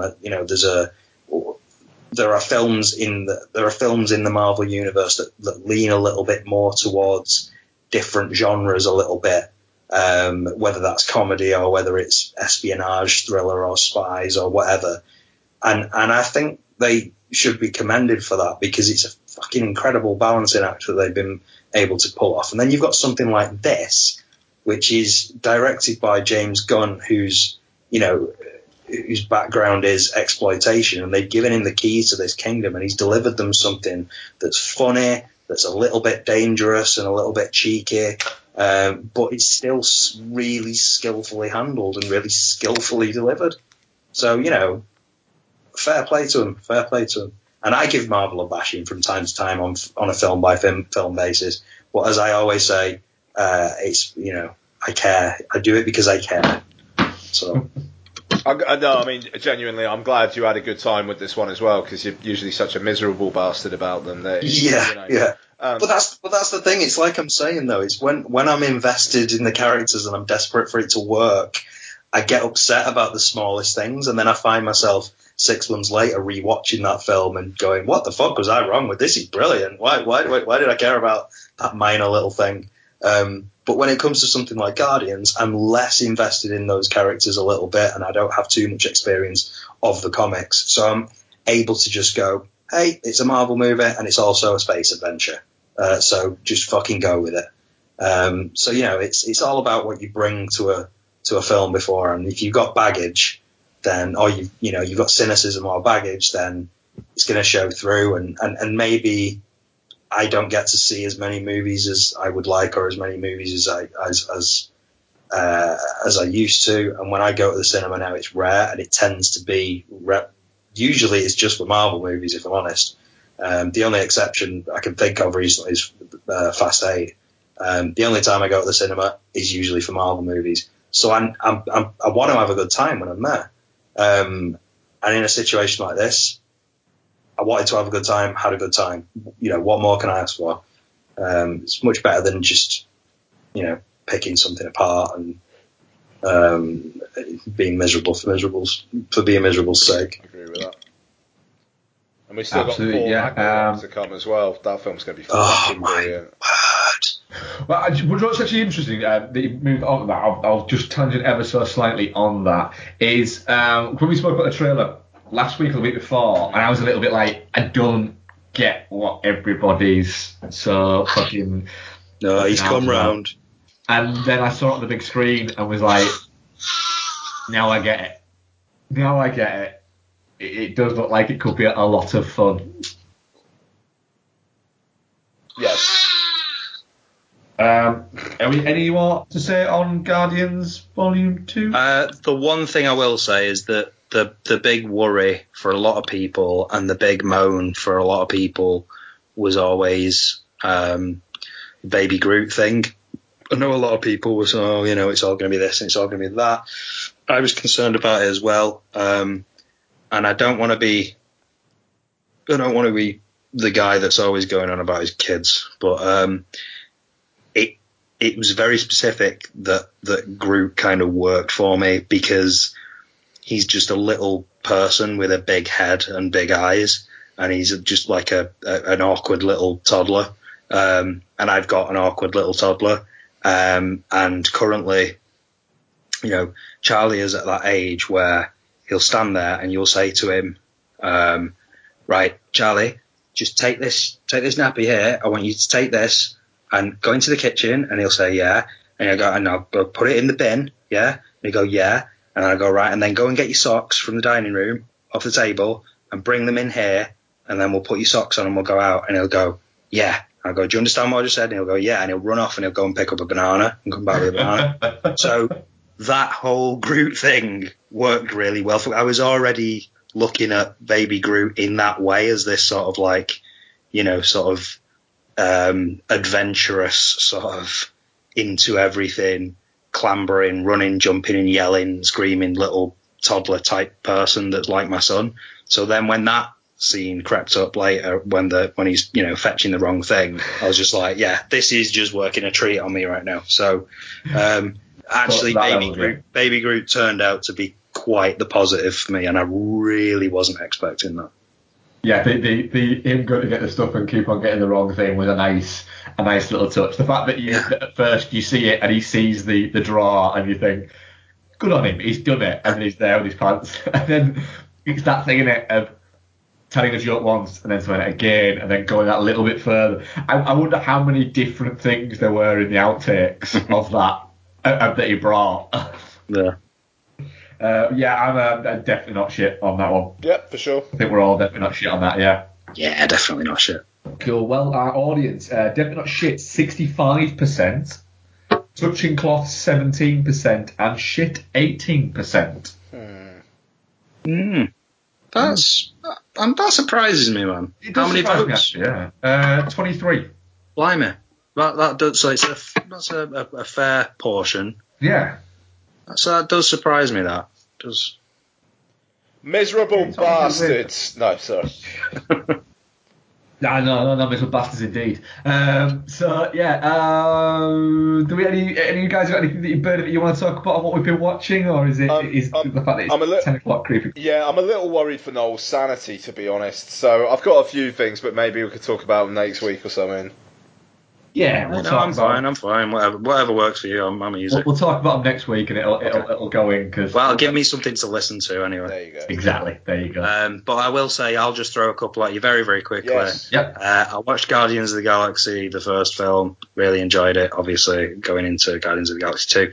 Also, and I know I've mentioned this to you before, I watched Wild Hogs, and there's nothing wrong with Wild Hogs. It's perfectly enjoyable. That's all I have to say on it. There's nothing wrong with Wild Hogs. It is a little bit like it should. It's a foregone to go to Trump voters go travelling. I get confused between Wild Hogs and Old Dogs. Isn't there a John Travolta and Robin Williams one called Old Dogs? I think there might be actually. Yeah, there is. No, Wild Hogs is the motorbike one. What's with Old Dogs? Old Dogs is the Disney one. I thought they were both Disney. Yeah, Wild Hogs might be Disney actually. Wild Hogs is Touchstone. So yeah, it's kind of Disney. God, fucking hell! Old Dogs is 5% on Rotten Tomatoes. I can't watch it now then. Sit, stay, play, dad. That is a good tag. Nice. A hell of a tagline. Shit. While preparing for an important business deal, two bachelors become the unexpected caretakers of twin children.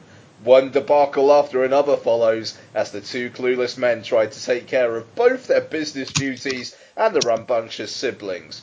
Though their lives are turned upside down, the men may just gain an understanding of what is really important in life. Wow. Yeah. Fucking hell, I won't watch that actually. But yes, I remember watching Wild Hogs and kind of enjoying it, to be honest. It's. I mean, it will not surprise anybody. Actually, it's weird. They're directed by the same person. It's Walt Becker. Yeah. Yeah. No way. That's No way. incredible. What are the chances? Look at that. Fucking hell, he was director of Van Wilder as well, wasn't he? Was he? Fucking hell. Yeah, I'm sure he directed Van Wilder. Jesus Christ. Yes, he did. He directed Van Wilder as well. He's a good-looking chap, is Walt Becker. Is he really? I don't know why I said it like that. He's But... dishy. He's dishy. Alright, let's get... I can't imagine anyone called Walt being dishy. He's dishy. Oh, he's a nice, not bad looking guy, actually, yeah.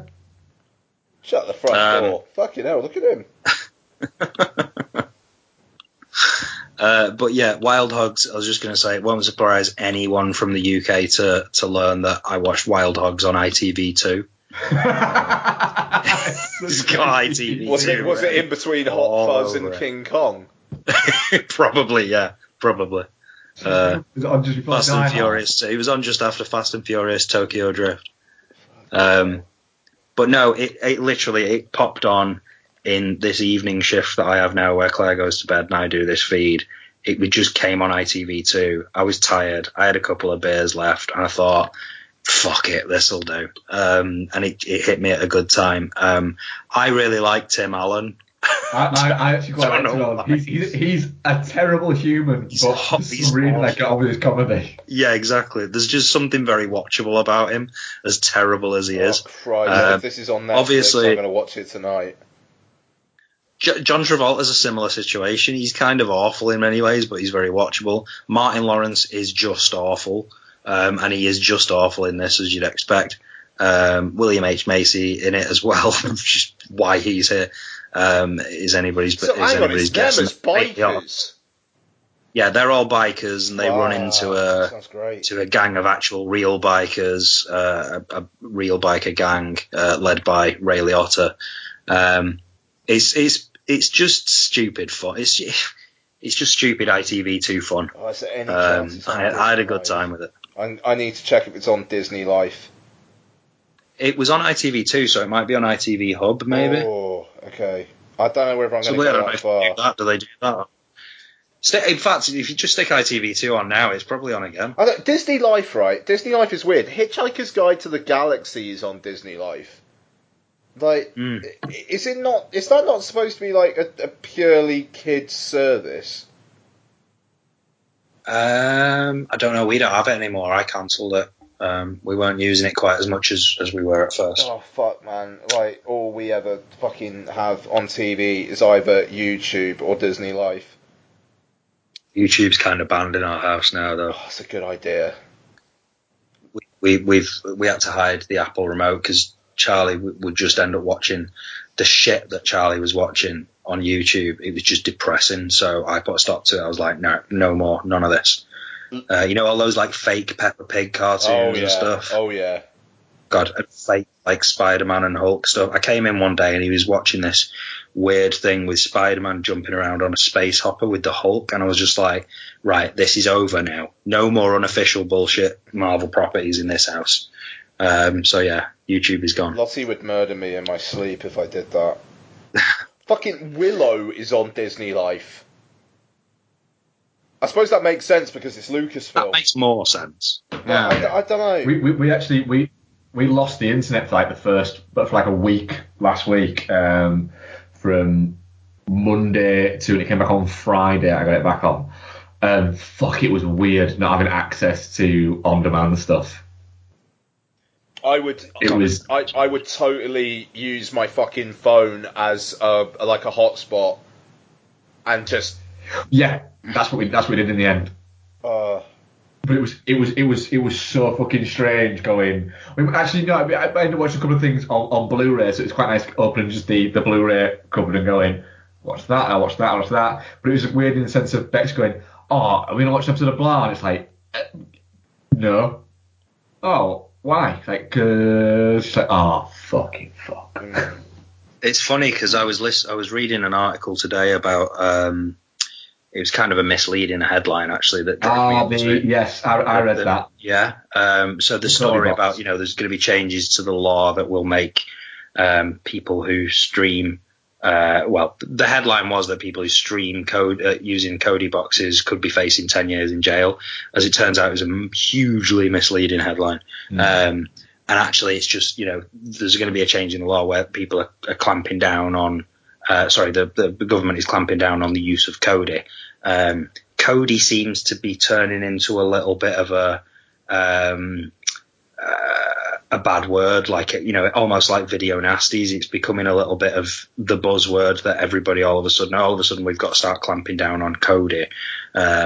Meanwhile, people are torrenting like fuck, and nobody seems to be doing very much about that. Well, I think it's because the Kodi boxes now are so easy to get hold of. Yeah, and there's been people selling them preloaded. And absolutely, I totally get that. It makes sense. But if we are moving, what sort of it had me thinking about is that I feel that we are now ready. Like if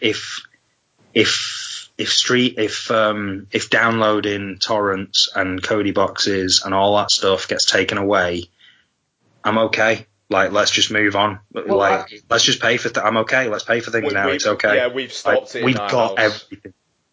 Well, my thing with we do still. I do still torrent a couple of TV shows. That's because I don't have Sky Atlantic and I don't have Amazon Prime. But you know what? If those options, I've thought many times about getting Amazon Prime. If there's a way for me to pay for a TV show like Billions, which is on Sky Atlantic, or Game of Thrones, which is on Sky Atlantic, I'll just pay for it. Now TV, $5 a month. Now TV. Is that yeah? But do you get access to Billions and all that? Sky Atlantic shit. As long as you get live Sky Atlantic, or there's catch-up shit. Yeah. Right. Fucking hell. And there's now TV. There's an Apple TV app, isn't there? Yeah, hell yeah, there is. We use it quite a lot. Oh, right. Yeah, that's the thing is, I don't on that much. I'll occasionally think, but usually it's not. And I'm saying this on here. It's not like new stuff. I see new stuff at the cinema, or it'll crop up on Netflix or anything like that. It is stuff like old stuff that I can't find on fucking iTunes and stuff like that I know I've got on DVD in the loft, and I go, fucking hell, no, I can't be fucked, and I'll do it. I'll go that way. But it's the same thing. At the end of the day, no matter what anyone says or anything like that, you're not supposed to torrent movies. It is illegal. It's stealing. There's no getting away from that. It is. So if governments or studios or anything like that put in place a way to stop you from doing it, that's fine. It's fair enough. You can't bitch and fucking moan about it because it's fine. It's fair enough. That's their prerogative. I'll still, on occasions, exploit the little loophole that is there. But like you guys said, if it stopped tomorrow and you couldn't do it, I'd be like, fuck, that's annoying.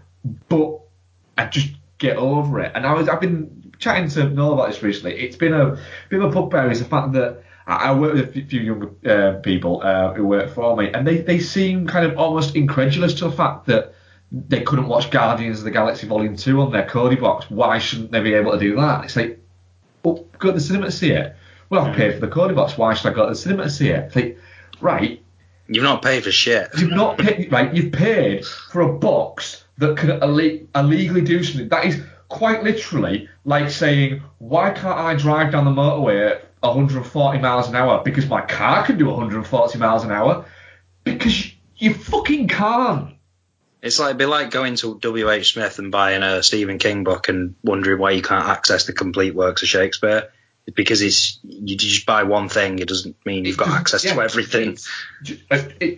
Because something has the ability to do something that it's not supposed to do, doesn't mean that you should fucking feel hard done by the fact that you can't fucking do it. Look, as far as this kid, he's going to university to study business and TV media. Right.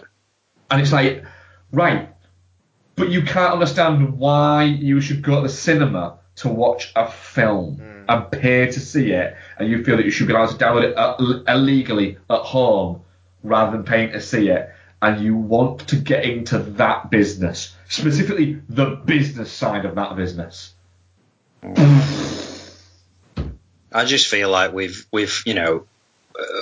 I've torrented films and TV in the past for a long time. I don't mind saying it, and I have over the years done it less and less and less, to the point where now we barely do any of that. I've got access to all of the things that I need, and we're in a position now where if it all goes away, I say fine, just I'm happy to pay.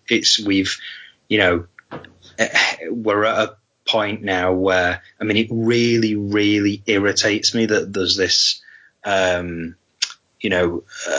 what's the word? This feeling of you deserve to have access to all this stuff. Netflix is £6 a month. A month. £6 a month. You can't you can't buy 2 pints of beer for £6 a month. Nope. And the amount of stuff that's on there.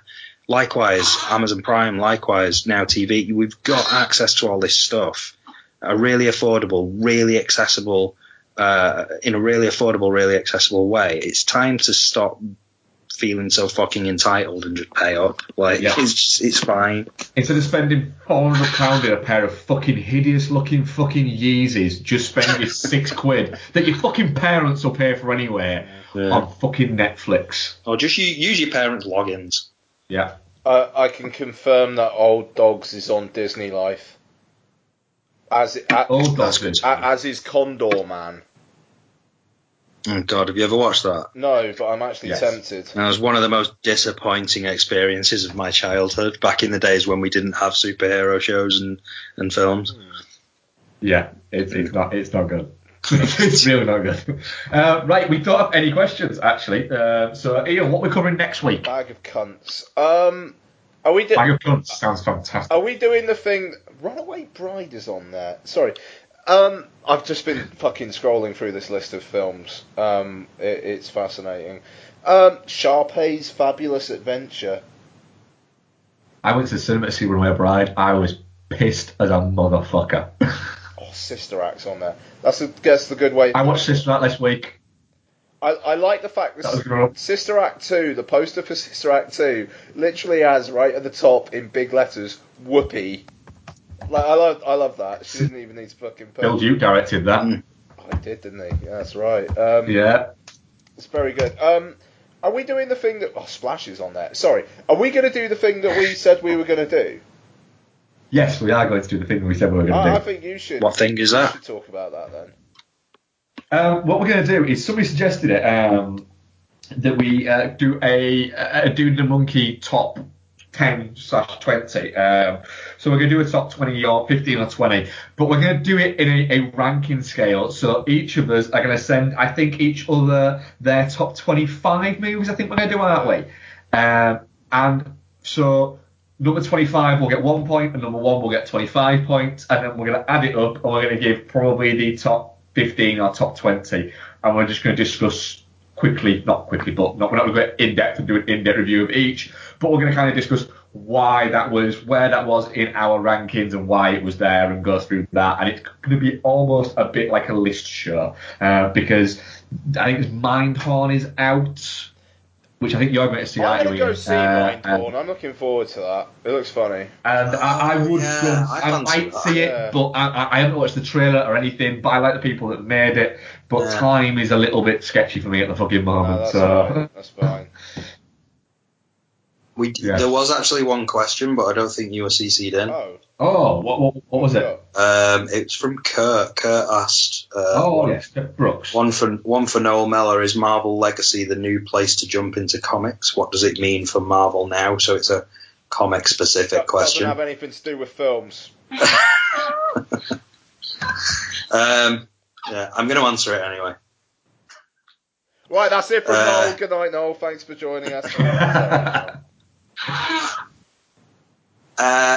The answer is yes and no, actually. Marvel has now gotten into this rhythm of, same way as DC does, actually, just reinventing itself every couple of years and doing this thing where, some cataclysmic event is going to reset the Marvel universe, and it's like nothing you've ever seen before, except it is, because you have seen this type of thing before. Basically what Marvel Legacy is Marvel is Marvel Legacy is Marvel resetting their universe and going, actually, we're going to get away from the female Thor and the Asian Hulk and we're going to get away from these new characters and we're going to go back to our core characters. So in terms of the question is it a good time to jump into comics? Any time's a good time to jump into comics, but not necessarily with anything new. If you want to get into comics, go old. If you want to get into sort of, comics at the most basic level and you want to check out Marvel, then go to the Marvel Ultimate launch. So Ultimate Spider-Man, the Ultimates, which is essentially the Avengers. Go for that type of thing, Ultimate X-Men. That was kind of Marvel doing a reset a few years back, and I've read a lot of recent Marvel stuff in an attempt to try and reconnect with newer Marvel stuff, and it's really not worked for me. The quality of Marvel comics at the moment isn't very good, I don't think. So yeah, it's not a film related question, but I'm not really interested in Marvel Legacy. There's too much out there that I've not read to bother with the new stuff. So fuck it. Cool. Right, so that was episode 100, wasn't it? It's 200. 206. Thank you very much, Noah, for joining us. We'll have you on, I'm sure, before... what's the next one? Is it Thor? Spider-Man. Thor? Yeah. Spider-Man. It's only July. Yes. It's fucking May now. He'll be back on in no time. Yeah, you're back in a couple of months' time. So thank you very much for coming on and joining us for... Guardians of the Galaxy. Anything else to add, Ian? I can confirm that the Lizzie McGuire movie is available on Disney Life. As is the live-action Jungle Book from '94 with Jason Scott Lee, which I've never seen. Oh, no. Stephen Sommers directed that thing. Fuck, man, Yeah. I might have to do that. Right, and on that note, at Dude and the Monkey, dudeandthemonkey.com, at Ian Loring, at FilmRant, at DudeForce. Thank you very much for listening, and we shall speak to you next week. Goodbye. Bye-bye. The Cheetah Girls and the Cheetah Girls 2. What the fuck are these? Don't.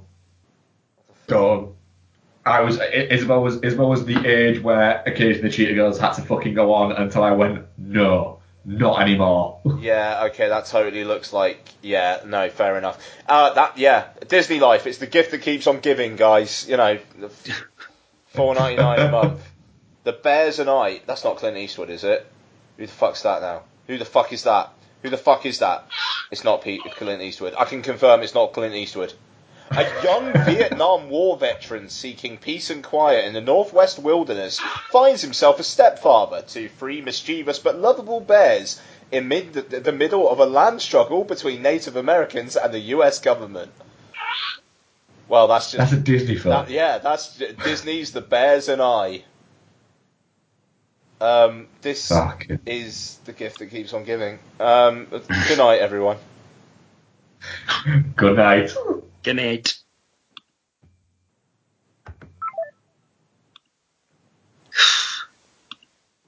This really is. Seriously, there are so many films on this fucking thing. That is ridiculous. That was fun. Has Mark gone? Have we lost Mark? Is Mark gone? No, he was just mic dropping out. Okay. I think when I said goodnight, everyone, I kind of meant on the show. The show. Yeah, I got that. I might just leave all of this in. Yeah, leave it, man. Alright. What a cunt. He's such a cunt, isn't he? Oh, what a mark. I thought you'd both come for a second. No. This is Dude and the Monkey After Dark. I don't know, what do we do now? Jerk each other